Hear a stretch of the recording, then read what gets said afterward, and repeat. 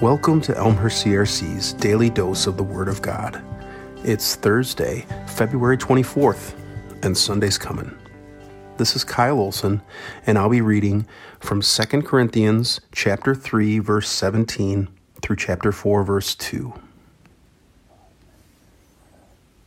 Now, the Lord is the Spirit, and where the Spirit of the Lord is, there is freedom. And we all, who with unveiled faces contemplate the Lord's glory, are being transformed into his image with ever-increasing glory, which comes from the Lord, who is the Spirit. Let's hear that one sentence again, because it's complicated.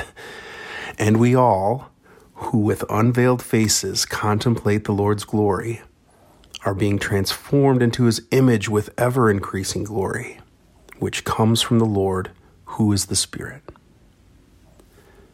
Therefore, since through God's mercy we have this ministry, we do not lose heart. Rather, we have renounced secret and shameful ways. We do not use deception, nor do we distort the word of God. On the contrary, by setting forth the truth plainly, we commend ourselves to everyone's conscience in the sight of God. Let's pray. Lord, thank you for your word. Thank you that it reveals new things to us every time we read it. Thank you for your freedom. Thank you that you have unveiled our faces to see your glory.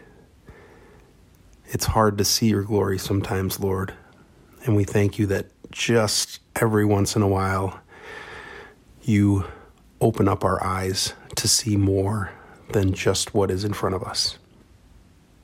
And thank you that we have the ministry of your mercy.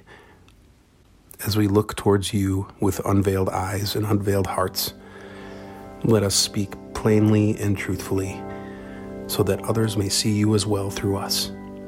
In your name, amen.